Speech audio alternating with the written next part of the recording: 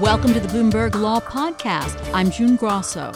Every day we bring you insight and analysis into the most important legal news of the day. You can find more episodes of the Bloomberg Law Podcast on Apple Podcasts, SoundCloud, and on Bloomberg.com/podcasts. President Trump broke with 22 years of precedent last month when he activated a controversial provision of one of the laws that enforce the U.S. embargo against Cuba. And the first wave of test cases has been filed in courts, with Cuban exiles suing multinational companies to get back property that was seized by the government during the Cuban Revolution. Joining me is Jonathan Levin, Bloomberg News Miami bureau chief. So, Jonathan, they call these test cases for good reasons. The plaintiffs not only have to try cases with evidence that's 6 decades old, but they're suing under this law that's just been put into effect. Explain some of the hurdles they face. Yeah, that's exactly right. I mean, so effectively what's happening here is we have exiles from Cuba who are trying to get compensation in some way for the property that their families lost decades and decades ago when Castro sort of first came to power. And in order to do that through U.S. courts, they need to first prove in many cases that they actually owned the property.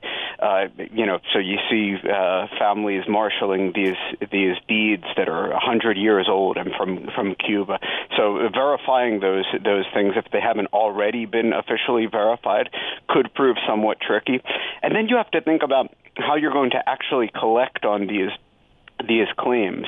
So obviously collecting from the government of Cuba is extremely difficult. So what we've seen is a sort of strategy from these families to go after multinational companies, which presumably will also have assets not just in Cuba but also in the U.S. mainland, that if they get a ruling in their favor, they could theoretically seize those assets and gain compensation that way.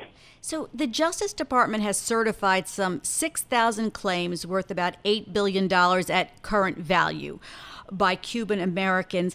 Are those certified? Does that certification play in this anywhere? Does that prove anything in a court? Absolutely. I mean, I think it's very, very clear that you're at a huge advantage if you are one of the certified claimants, and that's why most of the cases that we've seen thus far are from certified claimants. They've already gone before this Foreign Claims Settlement Commission, and they've essentially presented all of the evidence that they have, and the United States government has effectively said yes, we believe that was in fact your property. Is there any problem with suing under this law itself? Is there any legal question about whether they can sue under this law?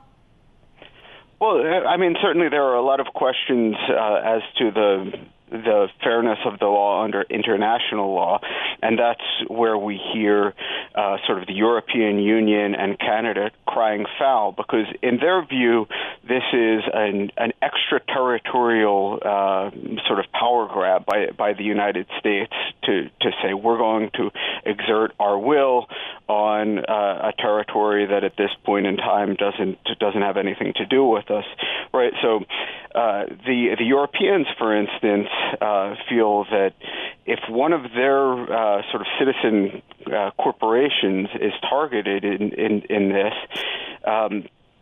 they say, well, how is that fair for us if a European company went and decided to do business on the island well after the Cuban Revolution, well after these properties were actually seized? Why should they be held responsible at this point in time? And perhaps that's why every president since Bill Clinton waived the lawsuit provision in the Helms-Burton Act to avoid this friction with other countries. That's exactly right. Why is the Trump administration at this point allowing this to go forward, if you know? It seems very much to be in relation to what has happened with Venezuela, right? The Trump administration accuses Cuba of being a major force in Venezuela.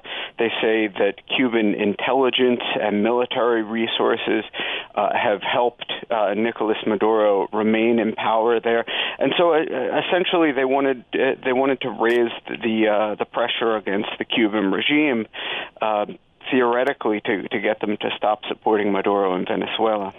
So Carnival Cruise Line is one of the companies being sued. It's being sued for docking at ports that were nationalized by Cuba.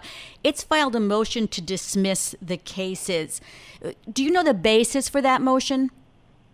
Yeah, the general argument is that under Helms-Burton, again, this is according to Carnival's motion, under Helms-Burton there was supposedly a carve-out for lawful travel to the island, and Carnival is essentially saying that it falls into that category. It's saying, look, at the time that we started conducting cruises to the island of Cuba and docking there on properties that are subject to one of these cases, we were just doing acting in accordance with the law. It was then legal under President Obama's sort of rapprochement with Cuba. It was legal to start taking passengers to the island, and they did so.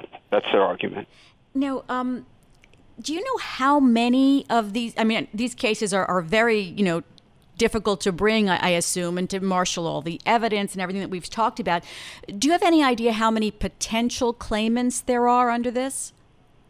Sure. At a State Department briefing shortly after all this went into effect, or actually approximately around the time when it was going into effect, they floated the idea that in addition to the 6,000 certified claims, there could be another 200,000 out there.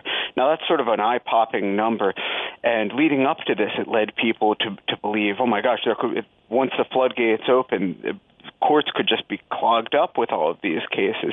I think that it is rather telling that we are now 4 or 5 weeks after implementation of Helms-Burton Title III, and we're still only looking at about 4 cases.